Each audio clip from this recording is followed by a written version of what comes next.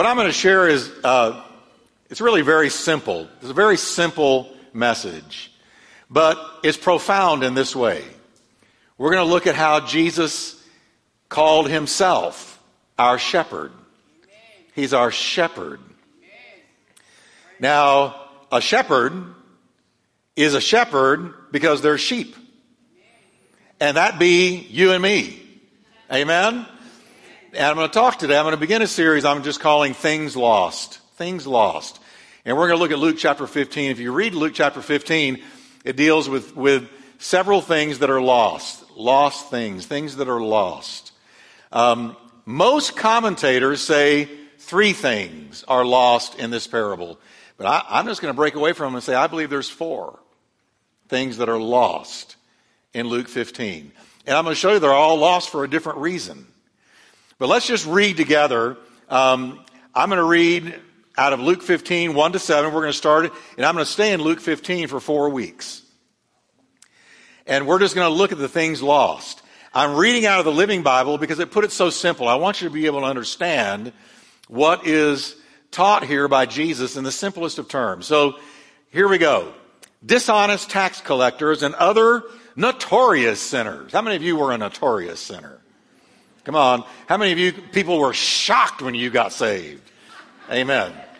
Some of them still can't believe it, right? So here we go. Notorious sinners. Look what they did. They often came to listen to Jesus' sermons. They came to hear Jesus talk. But this caused complaints from the Jewish religious leaders and the experts on Jewish law because, oh no, he was associating with such despicable people, even eating with them.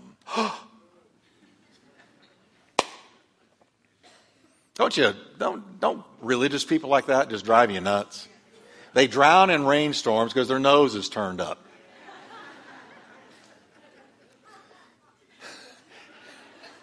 Somebody like that. I got one good hit. Oh, is that you? She's engaged to me. That doesn't count. All right. So Jesus used this illustration when he saw the snootiness and the way that the religious leaders looked down on certain people. Don't ever do that. So Jesus used this illustration. He said, okay, if you had 100 sheep and one of them strayed away and was lost in the wilderness, wouldn't you leave the 99 others to go and search for the lost one until you found it? And then you would joyfully carry it home on your shoulders. When you arrived, you would call together your friends and neighbors to rejoice with you because your lost sheep was found. Well, in the same way, heaven is happier over one lost sinner who returns to God than over 99 others who haven't strayed away. So the first thing lost in Luke 15 is a sheep. One sheep out of 99. One. Some people will say, well, it's just one. Just 1%. Let him go. Let the wolves have him. It's just one. It's not 10 of them. It's not 50 of them. Just one. So no big deal. That's not the way God sees it. When one, he's out for the one. He loves the one. He loves you.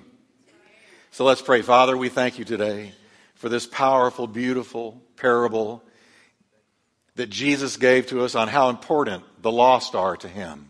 Speak to us today, Lord, I pray in Jesus' name. And can you breathe a prayer, church, and say, Lord, speak to my heart in Jesus' name. Amen.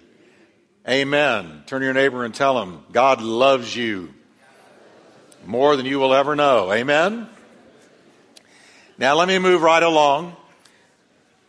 Jesus was a Savior who had the lost always on his mind. Now listen carefully to this. Jesus was a Savior and is who always had the lost on his mind. There's a song, You Were on His Mind. Well, if you were, you are. You're on his mind. Jesus is letting us see here the shepherd side of his nature. You know, he called himself the light of the world. He called himself the bread of life. There were many word pictures Jesus used to describe and explain his character and how he was and who he was. And now he's identifying himself as a shepherd. He said in another place, I am the good shepherd who gives his life for the sheep. Now, when Jesus uses the word lost, we tend to think of somebody lost in the woods or lost in a city that they're not familiar with. So we picture somebody lost just trying to find their way in an unfamiliar place. But that is not what this word means.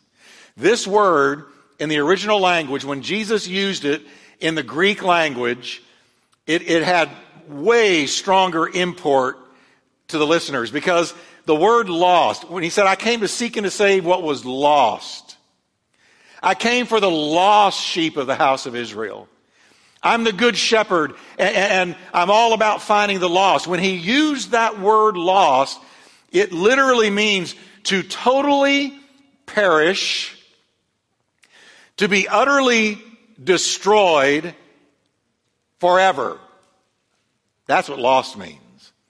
To be totally destroyed, to be ruined forever. There's a forever attached to the meaning of the word. To be forevermore ruined or lost. So when Jesus said, I came to seek and to save what was lost, I could change it and say, Jesus said, I came to seek and to save that which is about to be ruined forever if I don't rescue them.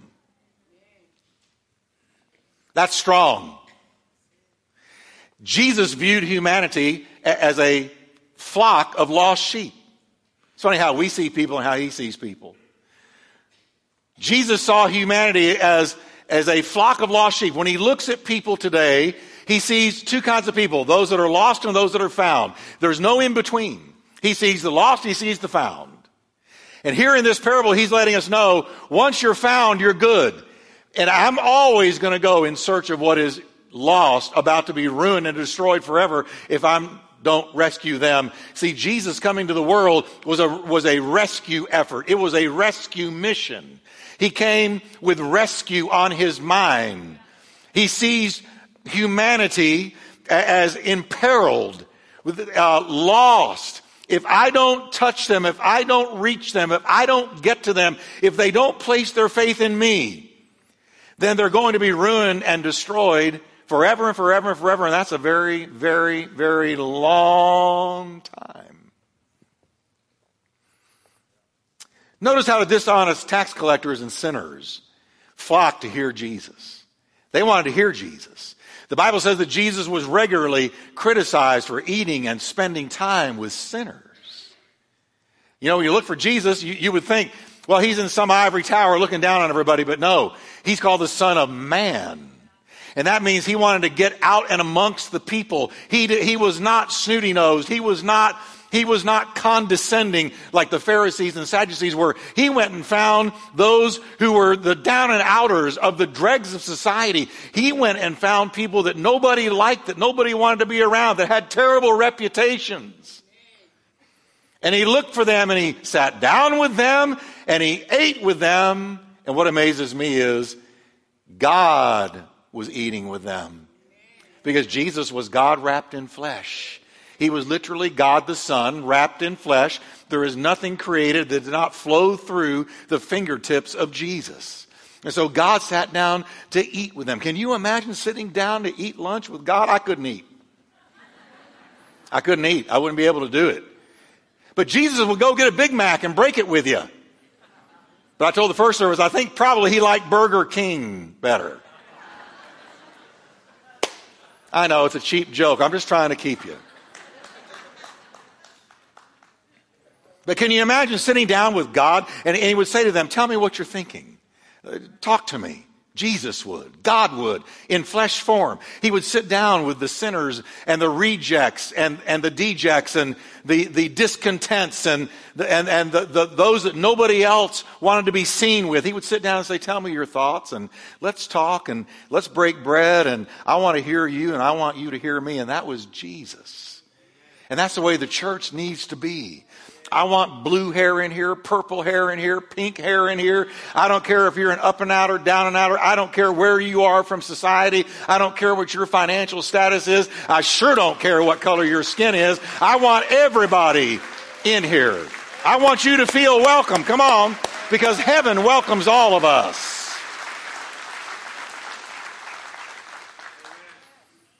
The Pharisees one day asked his disciples, why does your teacher eat with tax collectors and sinners? The New Living Translation puts it this way, why does your teacher eat with such scum? Jesus once noted that his critic called him a friend of sinners. And they meant it as a slam, but he meant it as a compliment. He took it as a compliment.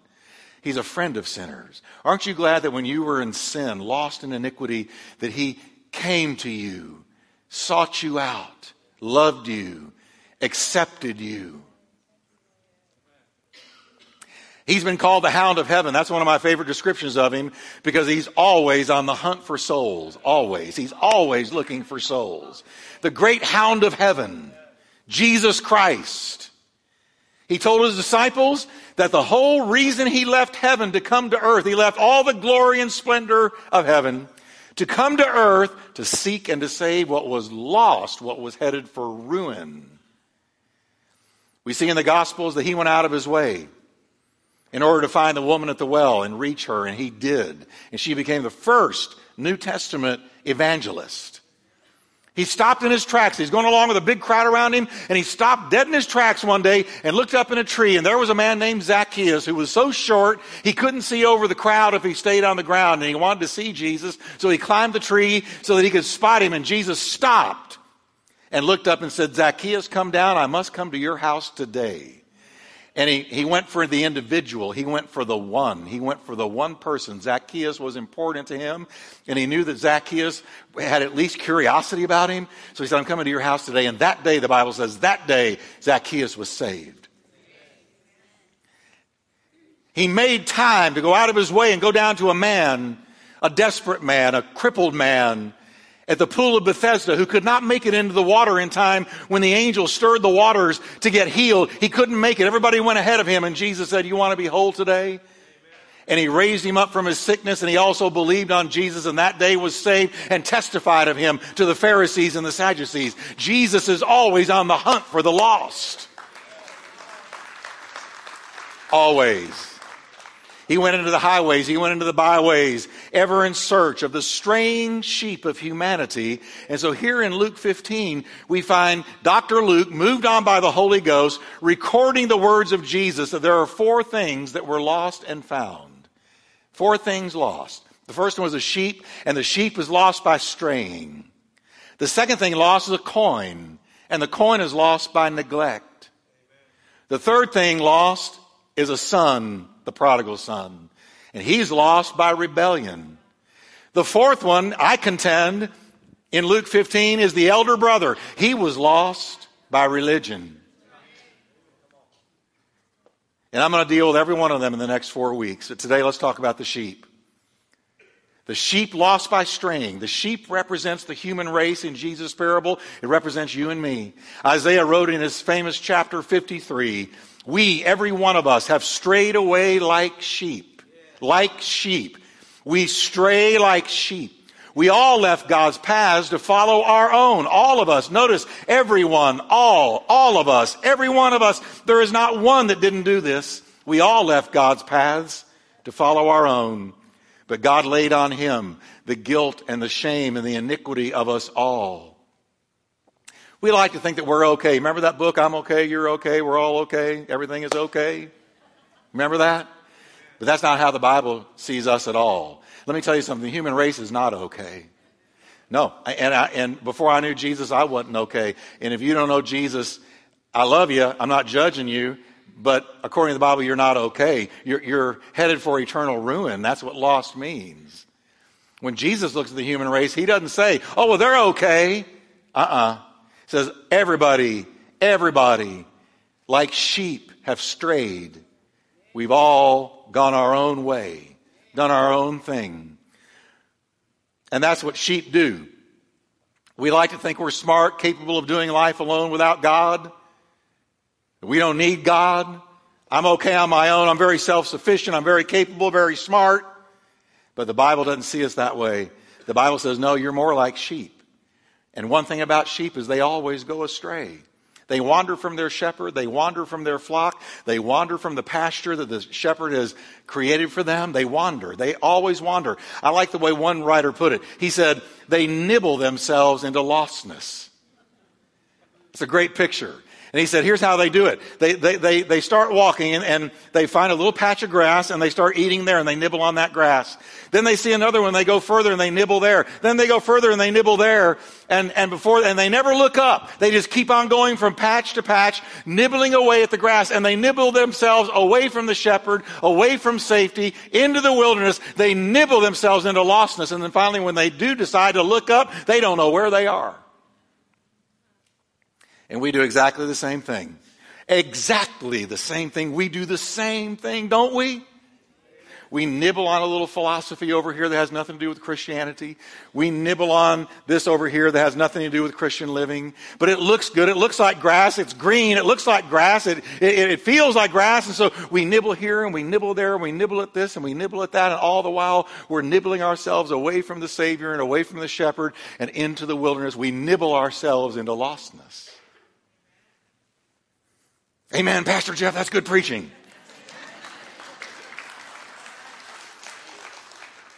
How many of you nibbled your way into a real situation? Come on, don't look so holy at me. How many of you have ever nibbled your way into trouble? Come on. They carelessly and recklessly place themselves in danger of wolves and other predators, and they easily become lost, and that's why they're sheep. Isaiah says we're just like them. All we like sheep have gone astray. We've turned everyone to his own way. And because of that, the Lord had to lay on him the iniquity of us all. I can't tell you how often as a pastor I've heard these words. I don't know how I got into this mess. I do. You're a sheep. And I'm a sheep. And as sheep, we're drawn to things that aren't of God. We're pulled toward things that are not good for us. We gravitate towards sin. We gravitate towards the devil's attractions because we're sheep. We're sheep. David said, the Lord is my shepherd, I shall not want. And jumping down a few verses, he said, your rod and your staff, they comfort me. Now, the rod and the staff in the 23rd Psalm are all about sheep that have strayed and how to get them back. So you got a rod and you got a staff. The rod is just a straight pole. We've seen shepherds in movies and maybe in real life walking with one. They walk with that straight pole. That's the rod. And then we've seen the staff that's like a cane and it's a straight stick, but it curves at the end. And we've seen cartoons or movies where somebody was singing bad or talking bad or making a fool of themselves on stage, and all of a sudden from nowhere comes this long staff and it puts them around the neck and pulls them off stage. Remember that? All right. You got a rod and a staff. Now, these were all about, David said, they comfort me. Why did they comfort him?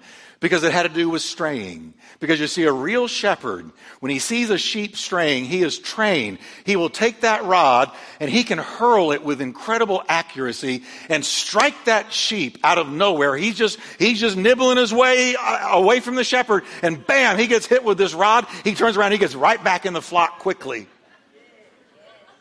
It's the rod of correction. How many of you are glad that God loves you enough to correct you back home? Correct you back home. Man, there you are nibbling on this and nibbling on that and nibbling yourself away from God, and wham comes the Word of God, because the Word of God is God's rod. And all of a sudden a verse comes your way and it hits you and you say, oh, what am I doing? And you get back into the fold. The staff had to do with the sheep being in danger. Because if the sheep got too far away from the shepherd, let's say he fell down a little cliff and way below is water and he's in real peril, the shepherd would take that staff and wrap it around that sheep or put it in a position where he can pull that sheep towards him and out of danger, and he would pull that straying sheep back to himself with the staff. David said, my God, the Lord is my shepherd. I love the way he owns it. I love the way he owns it. He's not just a shepherd, he's my shepherd. He's my shepherd. How many of you can say, Jesus is my shepherd? Amen? So his rod and his staff are all about getting straying sheep back. He's always on the hunt for the straying sheep. Those that have never been saved and they're headed for ruin, or those who have been saved and they've drifted away from the flock and the pasture, the green pastures of tender grass that David talks about. He makes me to lie down in pastures of tender grass. He leads me beside the still quiet waters. And when he does that, it restores my soul. But the devil has fake pastures and fake water. And if you go there, he comes to you. Jesus comes to you. And he finds the straying sheep and brings you back home. But I see also in this parable, there's an urgency. There is an urgency with the shepherd. It says when he realizes that just one of them is gone, he quickly leaves the 99. He says, y'all are okay. You're good. I got to go find the one that's straying. And there's a reason that he has such urgency. And it's called cast, C-A-S-T. In real shepherding, when a sheep strays, the shepherd knows time is of the essence. If I don't find that sheep, he's going to die because he's going to become cast. And here's how they become cast. They will wander away, eating, walking, straying, and end up in a wilderness place, and they get tired. And when they get tired, they look for somewhere to lie down. And when they lie down, they go to sleep. And when they go to sleep, they have a tendency to roll over on their back.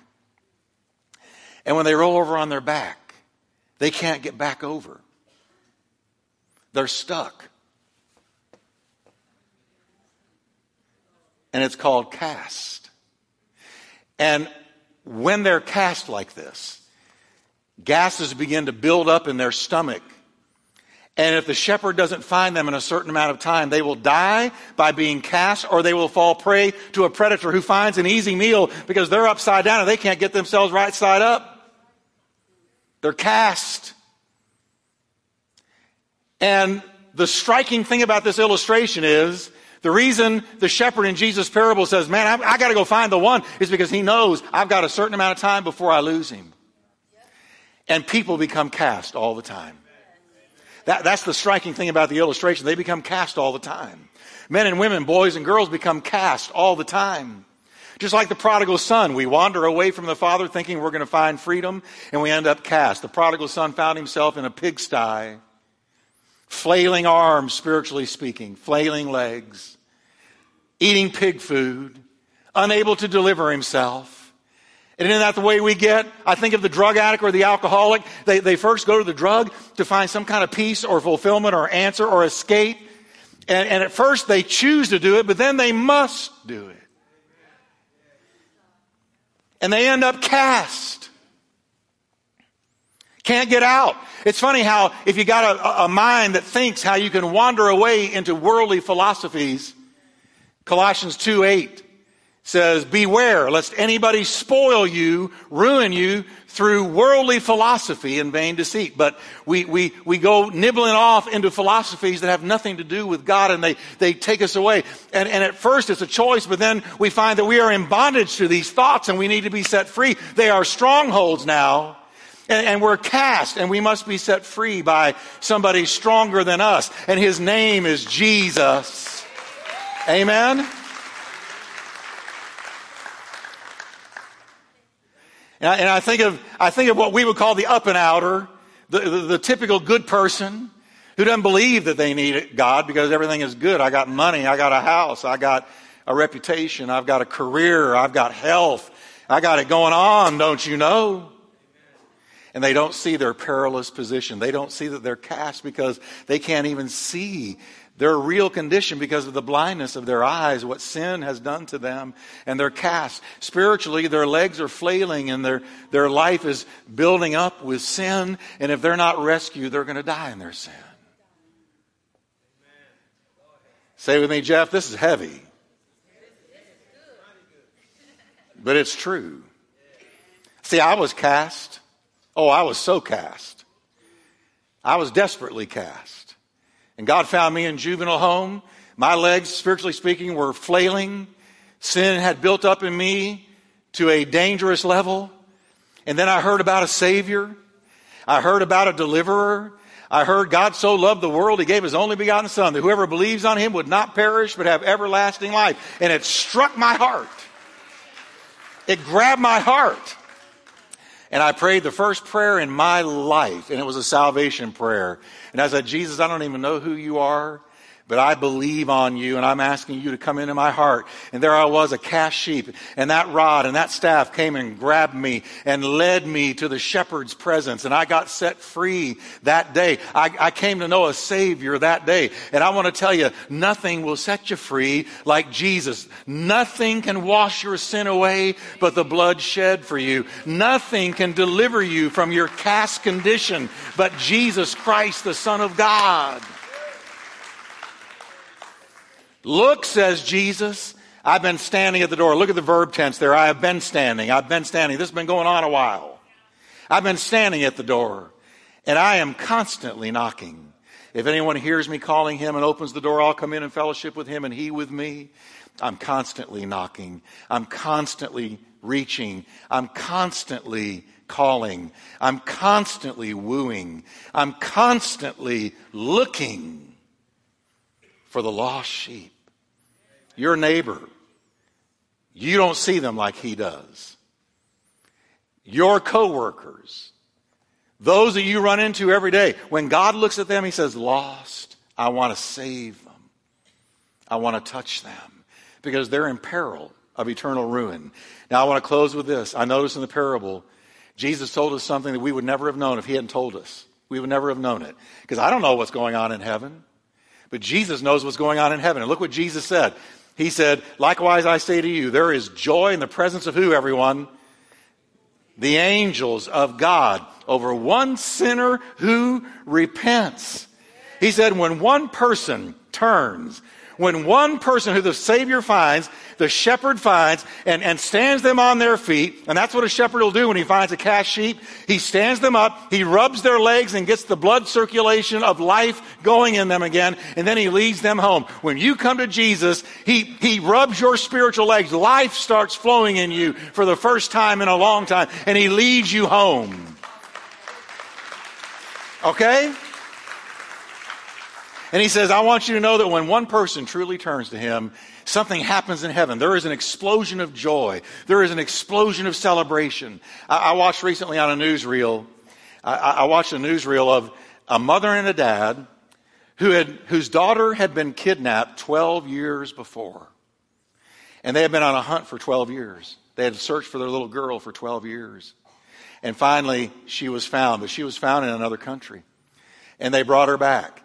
And when the police called the police station where these parents were and said, all right, she's in a cruiser, we're in the States, we're about there, they fell into each other's arms and they began to wail and they began to cry and they began to shout and they began to smile and they could not contain themselves. The police that were around them just had to stand by and watch this sacred moment take place when they are reconciled to their daughter who had been gone for 12 long years. And when she was pulled up in the cruiser and got out, oh my, it was pandemonium.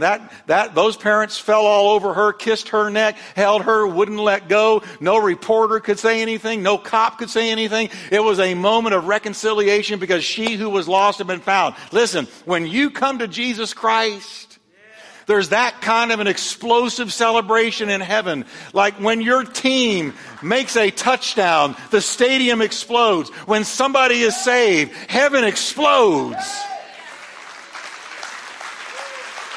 And they shout and they rejoice over one sinner who repents. Can we stand together today? Can we give the Lord praise today? Amen.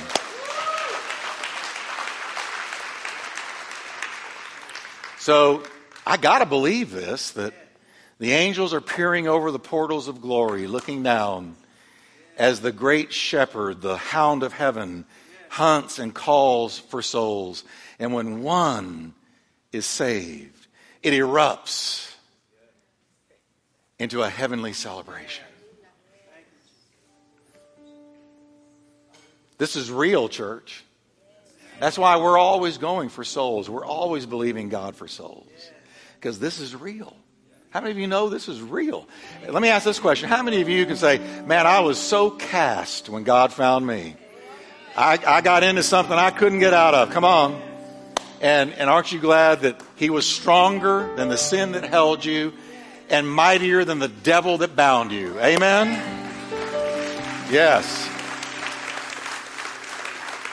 Let's thank the Lord. Jesus, thank you for your presence today. Thank you that you're our Savior. Thank you that you are the great shepherd of the sheep. Lord, if anyone in this place is far from you, reach your staff out and lovingly pull them near. Thank you, Lord, for your goodness. In the mighty name of Jesus. Can I ask my prayers to come?